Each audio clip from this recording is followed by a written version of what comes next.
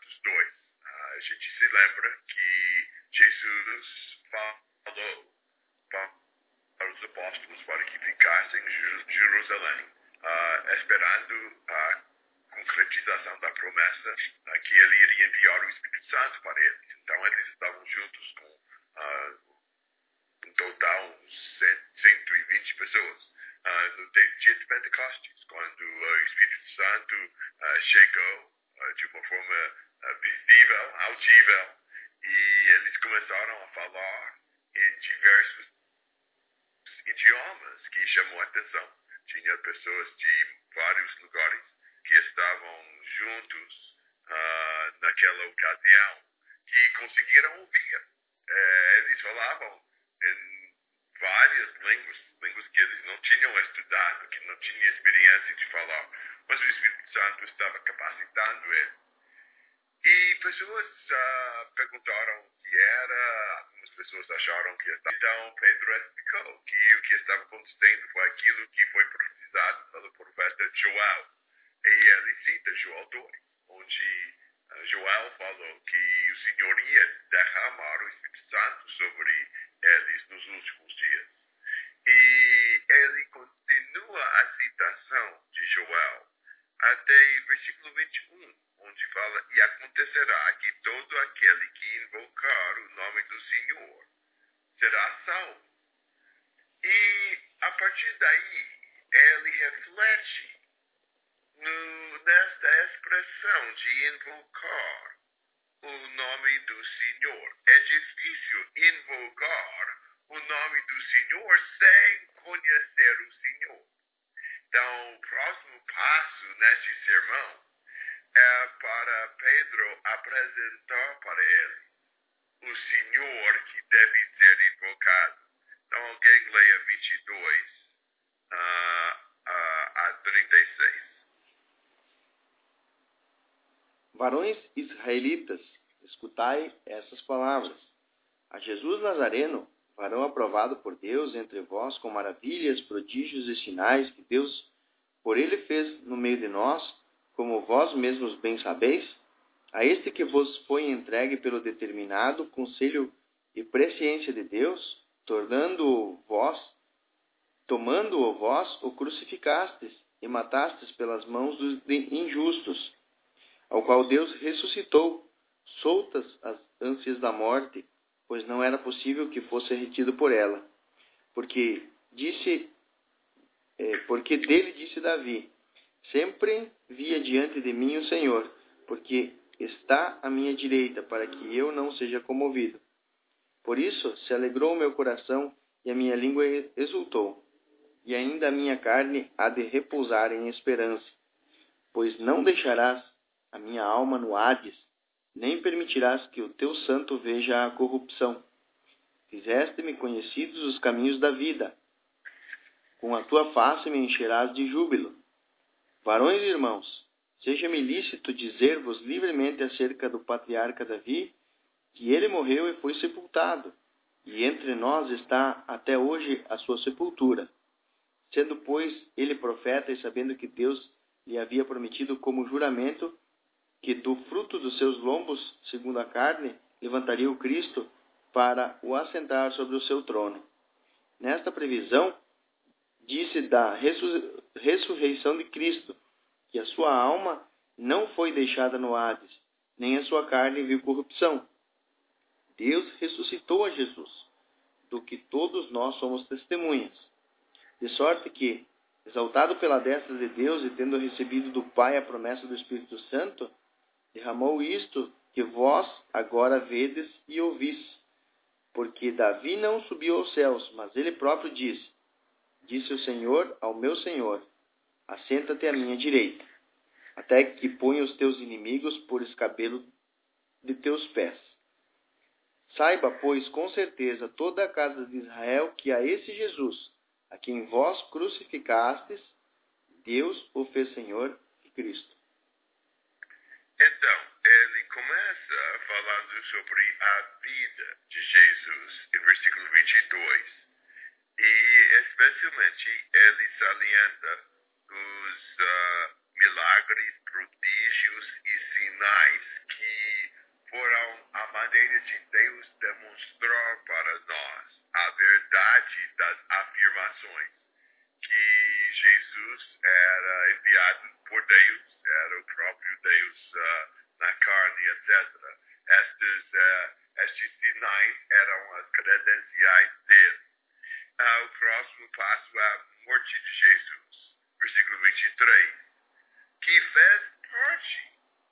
do plano predeterminado por Deus. Não foi alguma coisa que desacreditava Jesus ou de alguma forma que tira a glória de Jesus. Mas apesar do fato que os homens tinham livre-arbítrio em crucificar ele, tudo isso foi conforme o desígnio e presciência de Deus. Deus já sabia, ele já estava planejado. Deus utilizou as mãos destes homens ruins para adiantar o plano dele para sacrificar seu filho. O terceiro passo é a ressurreição de Jesus, porque houve um contraste muito grande entre o que os inimigos fizeram e o que o Senhor fez. No versículo 24, Deus, porém, ressuscitou ele. Ele rompeu as bordas de morte assim. Não era possível que a morte pudesse vencer Jesus. E então Deus libertou Jesus da morte. E ele cita Salmo 16 neste sentido. Em Salmo 16, Davi fala sobre a ideia que o Senhor estava sempre perante ele, que alegra o coração dele, e que a carne dele não iria repousar, ou iria repousar em esperança, porque a alma dele não seria deixada na morte, e a pessoa dele não seria permitida a ver corrupção. E Davi, eu acho que no contexto do Salmo, estava dizendo que um dia ele seria ressuscitado, que ele não permaneceria para sempre na cova. Porém, Pedro reflete nas palavras deste Salmo. Ele diz, mas vem cá, Davi está na cova até hoje. Como que essas palavras, quando a gente analisa mais cuidadosamente, como essas palavras têm seu cumprimento ideal em Davi? Davi estava falando mais do que simplesmente a ideia da ressurreição um dia dele. Ele era profeta. Deus já havia falado para ele que um dos seus descendentes iria ocupar seu trono. Então, ele estava se referindo, no versículo 31, à ressurreição de Cristo. Que Cristo não foi deixado na morte. Que o corpo dele não experimentou corrupção. Existem vários trechos, como o Salmo 16, que, por um lado, são realizados, por exemplo, na vida de Davi. Mas que quando você começa a examinar mais cuidadosamente, a linguagem ultrapassa a experiência de Davi e se realiza plenamente, de fato, na vida de Jesus. Então, ele está demonstrando que a realização mais ideal de Salmo 16 está em Jesus. Agora, é uma prova, então, da ressurreição de Jesus. Não foi tão importante que ele tentasse provar a vida ou a morte de Jesus, porque todo mundo concordou que Jesus vivia e morreu. A ressurreição é mais controversial. Então ele passa mais tempo afirmando, citando o Salmo 16 e demonstrando que Jesus era a realização disso. E além das Escrituras, você tem 32. A este Jesus Deus ressuscitou, do que todos nós somos testemunhas. Então, por um lado, você tem a evidência da Escritura, e, pelo outro lado, a evidência de testemunhas oculares. E então, você tem a vida de Jesus 22, a morte de Jesus 23, a ressurreição de Jesus 24 a 32, comprovado por Escritura e pelas testemunhas. E daí você tem a exaltação de Jesus. Versículo 33, exaltado, pois, à destra de Deus. E então ele diz que Jesus foi exaltado até uma posição de rei ao lado do Pai. E ele comprova isso, primeiro por testemunhas. Ele disse, exaltado, pois, à destra de Deus, tendo recebido do Pai a promessa do Espírito Santo, derramou isto que vedes e ouvis. Agora, pense sobre isso. Agora, eu não conheço bem os lugares por aí, mas vocês vão poder entender a ilustração mesmo assim. Vamos supor que na próxima eleição pelo presidente da República aí, tem um candidato de um lugar pequenininho, rural, sei lá, bem atrasado. Deve ter algumas vilas nas suas regiões que são assim. E que tem alguns lugares que não são assim, tão assim, notável, não são lugares importantes. E vamos supor que tinha um candidato de um destes lugares, um lugar meio esquecido, que está um candidato pelo presidente.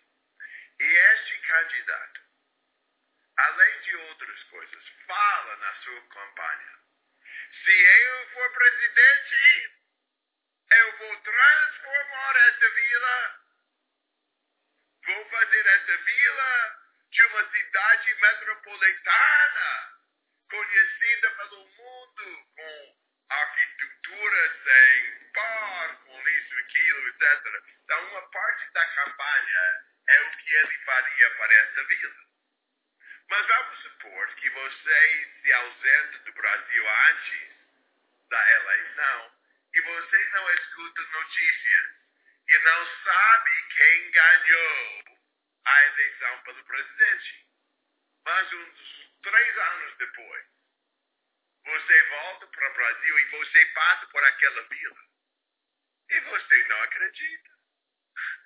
Tem prédios enormes, tem parques bonitos, tem estradas de acesso limitado, tem gente de tudo de qualquer lado. É uma cidade principal da região. Agora, se fosse assim, o que você iria saber? Fulano ganhou. Você vê a evidência nessa ideia que o que ele falou que ele iria fazer como presidente aconteceu. É nítido, então, pelo resultado, que ele é o presidente. Jesus falou que ele ia enviar o Espírito Santo quando ele foi exaltado ao lado do Pai. Agora, tem essa manifestação do Espírito Santo com os apóstolos falando em línguas. Olhe para 33 de novo. Exaltado, pois, à destra de Deus, tendo recebido do Pai a promessa do Espírito Santo, derramou isto que vedes e ouvis.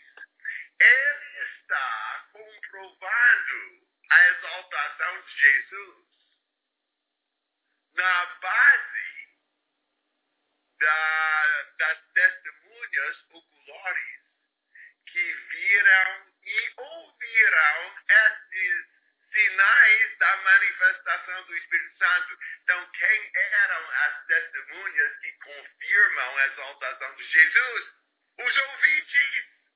Eles próprios eram as testemunhas. Eles enxergaram e escutaram essas coisas que evidenciam que Jesus foi exaltado ao lado de Deus. É bem interessante que Pedro conseguiu este tipo de prova e, além disso, a evidência das Escrituras. Versículo 34, porque Davi não subiu aos céus, mas ele mesmo declara, disse o Senhor ao meu Senhor, assenta-se à minha direita até que eu ponha os teus inimigos por estrada dos teus pés.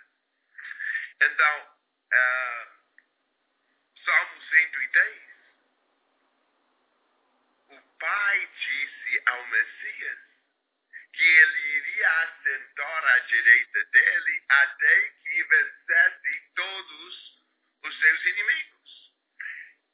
Então, a ressurreição foi comprovada pela Escritura, Salmo 16, e o testemunho das testemunhas, os apóstolos. A exaltação de Jesus foi confirmada por testemunhas, eles próprios que perceberam a evidência do derramamento do Espírito Santo, como Jesus prometeu, e as Escrituras, Salmo 110. Esteja, versículo 36, absolutamente certa, pois, toda a casa de Israel, de que a este Jesus, que vós crucificastes, Deus o fez Senhor e Cristo. Deus fez Jesus o Senhor. Volte para 21. E acontecerá que a todo aquele que invocar o nome do Senhor será salvo. 36. Deus fez Jesus Senhor e Messias.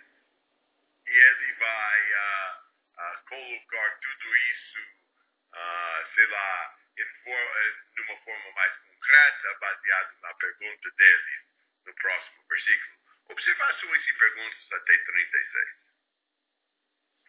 Ninguém.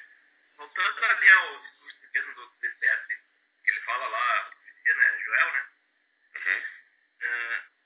Ali filhos, filhas, isso ele se cumpriu ali em Pentecostes só, né? Não. Acho que estava cumprido no longo do tempo. Não só em Pentecostes, mas pessoas continuavam a profetizar e fazer vários milagres durante a época do primeiro século, porque Deus revelava passo a passo sua palavra. E daí passou estes sinais especiais, mas a ideia do Espírito Santo ser presente entre o povo de Deus continua. Sem essas manifestações milagrosas hoje em dia. Mas então, acho que o dia de Pentecostes começou este processo de derramamento do Espírito Santo, que continuava com sinais no primeiro século para confirmar, sem sinais daí para frente. Porque muitas pessoas creem que ainda tem os sonhos e visões, né? Que hoje a gente vê muito nas igrejas, pentecostais principalmente. Eu entendo. E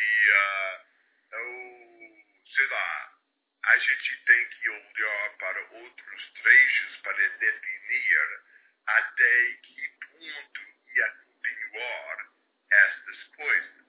E a gente entende por vários trechos que a revelação de Deus aconteceu naquela época e que os sinais e milagres que acompanhavam essas profecias cessaram naquela época.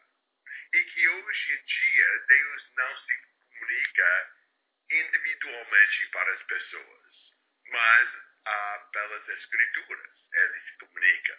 Então, ninguém hoje dia, na verdade, acredita que Deus se comunica da mesma forma, totalmente.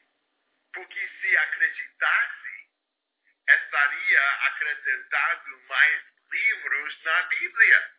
Se Deus se comunicou exatamente hoje, como ele se comunicou no primeiro século, então por que a gente não tem mais 20 livros no Novo Testamento, cada geração? Então, pessoas entendem que há uma diferença. Agora, eles tentam ter dois níveis de profecia e de comunicação com Deus. Tem esse nível absoluto de profecias, etc., no primeiro século, que eram dignos de ser incluídos como a revelação do Novo Testamento, e o nível secundário que acontece, que continua até hoje. Agora, esse nível secundário, eu discuto, acho que não existe isso dentro da Bíblia, que ou é absoluto ou não é uma revelação de Deus. Então, a gente tem a revelação absoluta, inspirada por Deus, registrada no Novo Testamento, e depois a gente depende dessa revelação para Deus se comunicar conosco hoje em dia. Outras observações ou perguntas? Então, de 37 a 41. Vendo eles isso, compungiram-se em seu coração e perguntaram a Pedro e aos demais apóstolos: que faremos, varões e irmãos? E disse-lhes Pedro: arrependei-vos, e cada um de vós seja batizado em nome de Jesus Cristo para perdão dos pecados, e recebereis o dom do Espírito Santo, porque a promessa vos diz respeito a vós, a vossos filhos e a todos os que estão longe, a tantos quantos Deus, nosso Senhor, chamar. E com muitas outras palavras disso, testificava e eu os exortava, dizendo: salvai-vos desta geração perversa, de sorte que foram batizados os que de bom grado receberam a sua palavra, e aquele dia agregaram-se quase 3.000 almas. Então, em 37, tinha pessoas que ouviram essas coisas, que ficaram compungidos de coração. Eles ficaram tristes, convictos da culpa. Eles deixaram essa angústia e a culpa que eles sentiram levar eles para o arrependimento. O Espírito Santo, através da mensagem dele, a mensagem inspirada aqui, que Pedro entregou, convenceu pessoas do seu pecado. É como se eles tivessem uma faca no coração deles. Eles ficaram tristes, convictos, angustiados, compungidos de coração. Agora, nem sempre pessoas que ficam assim, atingidos pela palavra respondem desta mesma forma. Em Atos 7:54, vai ter pessoas com outra manifestação, ouvindo eles isto, enfureciam-se no seu coração e relhavam os dentes contra eles, aliás, contra Estevão. Então, tinha pessoas convictas pela palavra do Senhor que ficaram enfurecidos. Mas, graças a Deus, este povo fica arrependido e estava querendo saber o que fazer. Agora, não existe nenhuma maneira de levar pessoas para o arrependimento sem dor, sem culpa, sem eles ficarem angustiados. Tem que acontecer assim. Porque a culpa leva a pessoa a sentir dor. Sei lá, angústia, que leva a pessoa a mudar. Então, eles humildemente perguntaram o que faremos, irmãos. E olha o que Pedro falou em 38. Arrependei-vos, e cada um de vós seja batizado em nome de Jesus Cristo para a remissão dos vossos pecados, e recebereis o dom do Espírito Santo. Agora, ele está explicando a profecia de Joel, principalmente o que ele registra aqui em versículo 21. 21 falou, e acontecerá que todo aquele que invocar o nome do Senhor será salvo. Olha como 38 ecoa 21. Ele fala para arrependei-vos e cada um de vós seja batizado. É o jeito de invocar. Como que a pessoa invoca? Invoca se arrependendo e sendo batizado. Agora, invocar o nome do Senhor em 21, ele explica o nome do Senhor em nome de Jesus Cristo. Ele explica que o Senhor ao qual a profecia de Joel se refere é Jesus, como ele salientou em 36, que Deus fez este Jesus Senhor e Cristo. Então, o Senhor que deve ser invocado é Jesus Cristo. E em 21 será salvo, ele explica a salvação é a remissão dos vossos pecados. Então, na minha opinião, 38 é simplesmente elaborando e explicando o significado da profecia de Joel, citado em versículo 21. E ele continua com isso. Ele liga quando ele fala, e recebereis o dom do Espírito Santo. Que Joel começou com a ideia do derramamento do Espírito Santo. Então, as pessoas que se arrependem e são batizados recebem o dom do Espírito Santo. Quer dizer, o Espírito Santo está derramado quando eles se arrependem e são batizados. Ele fala em 39, pois para vós outros é a promessa para vossos filhos e para todos os que ainda estão longe, isto é, para quantos o Senhor nosso Deus chamar. Quer dizer que essa promessa não está limitada ao dia de Pentecoste, nem para os judeus fazer uma promessa para todos, mas é fascinante manter seu lugar em 2:39 e voltar para Joel mesmo. Agora, Joel não é um livro tão fácil para encontrar no Velho Testamento.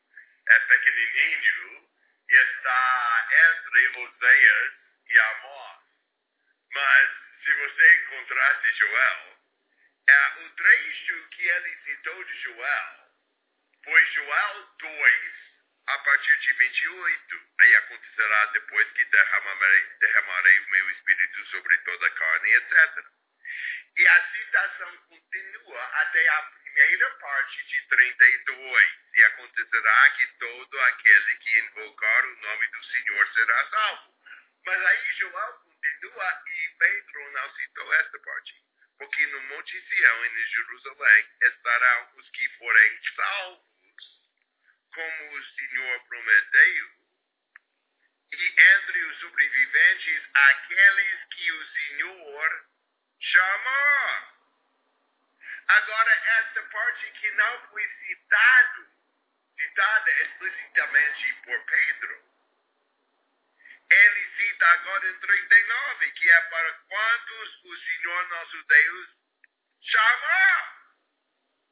Então, ele ainda está pensando nesse trecho de Joel 2, porque ele acaba citando as próprias palavras do restante do versículo. E ele fala em 30 e 40, para se salvar desta geração perversa, e acho que a geração perversa está salientada aqui na citação de Atos 2, em 19 e 20, os sinais que Deus iria julgar. Talvez julgar a cidade de Jerusalém por causa da sua maldade que ele fez pelo Império Romano no ano 70. Talvez é isso que ele está se referindo. Então, ele fecha todo o trecho de Joel 2. Principalmente, ele prega sobre 21, explicando o Senhor que eles devem invocar. Mas aí, quando ele explica como invocar o nome do Senhor, ele cita o restante do trecho, o derramamento do Espírito Santo, o Senhor chamar as pessoas e até o julgamento vindouro que eles devem fugir invocando o nome do Senhor. Agora, essa mensagem ganhou um resultado impressionante. Versículo 41, então os que lhe aceitaram a palavra foram batizados, havendo um acréscimo naquele dia de quase 3.000 pessoas. As pessoas que receberam a palavra foram batizadas. E você vê 3.000 quase, que foram convertidos naquele mesmo dia. Agora, é interessante que eles conseguiram se converter depois de um sermão. Eu entendo que talvez pelo menos uma parte destas pessoas já ouviram Jesus e já eram mais preparados. E com certeza todos eram judeus, então já acreditaram no Senhor, já acreditaram na palavra de Deus, etc. Mas é bem significante, demonstra a força e o poder do Senhor que ele conseguiu convencer 3.000 pessoas através dessa palavra naquele mesmo dia de se converter e receber a salvação que foi prometida por Joel. Perguntas e comentários aqui.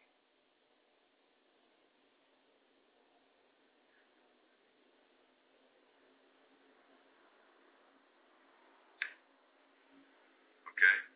Então, você vê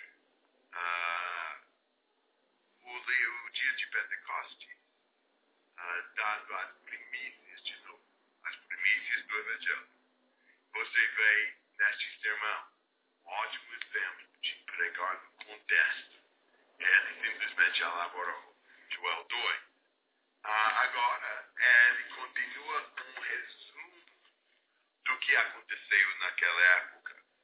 Então, alguém leia 42 a 47.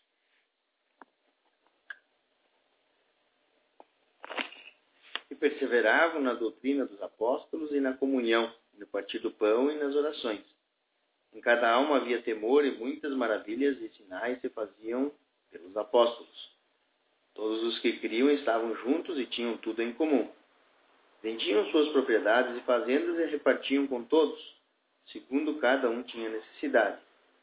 E perseverando unânimes todos os dias no templo, e partindo pão em casa, comiam juntos com alegria e singeleza no coração, louvando a Deus e caindo na graça de todo o povo. Todos os dias acrescentava o Senhor para a igreja aqueles que se haviam de salvar. Ok. Tem várias vezes no livro de Atos que Lucas vai fazer isso, que ele vai dar um trecho de resumo, um versículo de resumo. E neste ele fala sobre o que estava acontecendo num período, não de eventos específicos, mas mais o que estava acontecendo repetidamente durante essa época. E aqui, os novos convertidos não meramente acrescentaram o cristianismo às suas vidas já ocupadas, mas eles se dedicaram a Cristo. Perseveravam, versículo 42, na doutrina dos apóstolos e na comunhão, no partir do pão e nas orações. Na doutrina dos apóstolos, Jesus tinha falado em Mateus 28 para que eles não somente batizassem pessoas, mas também que ensinassem às pessoas tudo que Jesus havia ensinado para eles.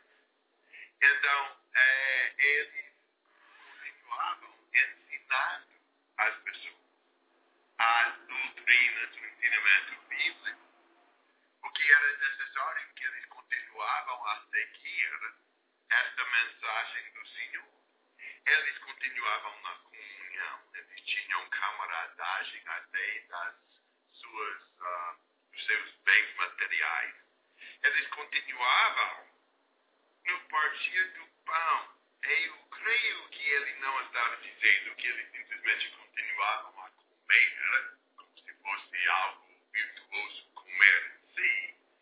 Mas provavelmente ele está falando sobre a ceia do Senhor, que várias vezes está chamado partir do pão. As os outros itens nessa lista são espirituais. E eles continuavam também nas orações, que faz parte da vida cristã. Eles ouviram o Senhor na doutrina dos apóstolos, falaram para o Senhor nas orações. Agora, os detalhes disso começam em 43.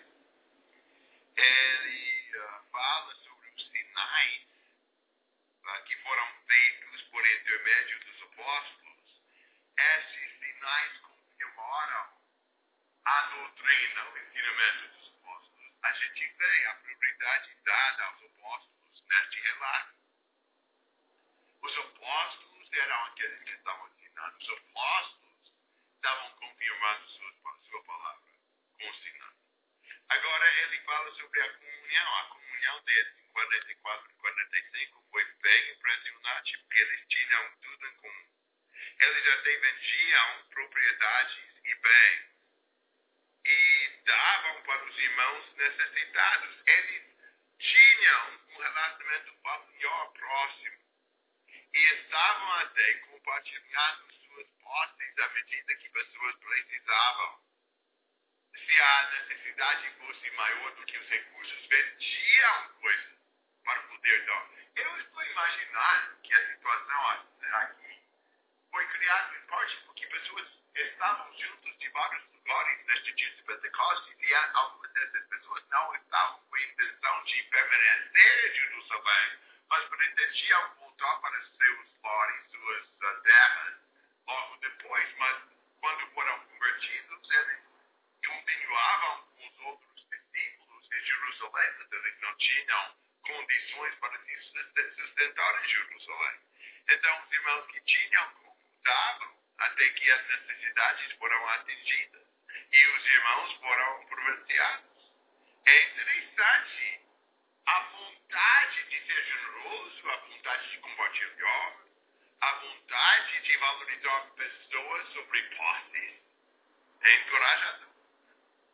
E, além disso, eles estavam juntos, sempre, no templo, e até de casa em casa. Ajuda bastante para estar juntos, diariamente. Hebreus 3 fala da importância de exortação diária. Pelo contrário, Hebreus 3:13, pelo contrário, exortai-vos mutuamente cada dia durante o tempo que se chama hoje, fim de que nenhum de vós seja endurecido pelo engano do pecado. Então, eles continuavam juntos, tanto no templo, ouvindo a palavra do Senhor, como até comendo de casa em casa, tomando suas refeições com alegria. Eles estavam sempre juntos. Eles tinham uma comunhão nesse sentido também. E não só partiram pão em termos da ceia, mas também partiram pão em termos de tomar refeições juntos. Há muita camaradagem destes cristãos. E eles estavam em 47 louvando a Deus e recebendo favor e simpatia do povo. E o Senhor estava acrescentando pessoas aos irmãos. É interessante que nesta altura o povo estava aceitando e aprovando os discípulos. Não iria continuar assim por muito tempo nos livros de Atos, não. Mas neste comecinho Deus estava protegendo esta igreja na sua infância, assim, e dando para os irmãos até favor entre o povo. Então, está salientando nesta parte o que estava acontecendo geralmente durante estes primeiros passos da pregação do Evangelho pelos apóstolos. Então, era um dia bem significante, uma época bem significante, o começo do Evangelho no mundo. Observações e perguntas em capítulo 2.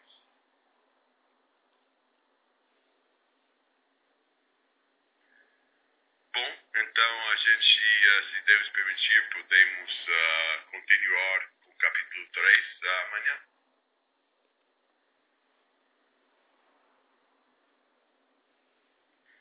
Combinado, então. Até amanhã, irmãos. Fique com Deus. Fique com Deus. Tchau, tchau. Tchau, tchau. Até amanhã.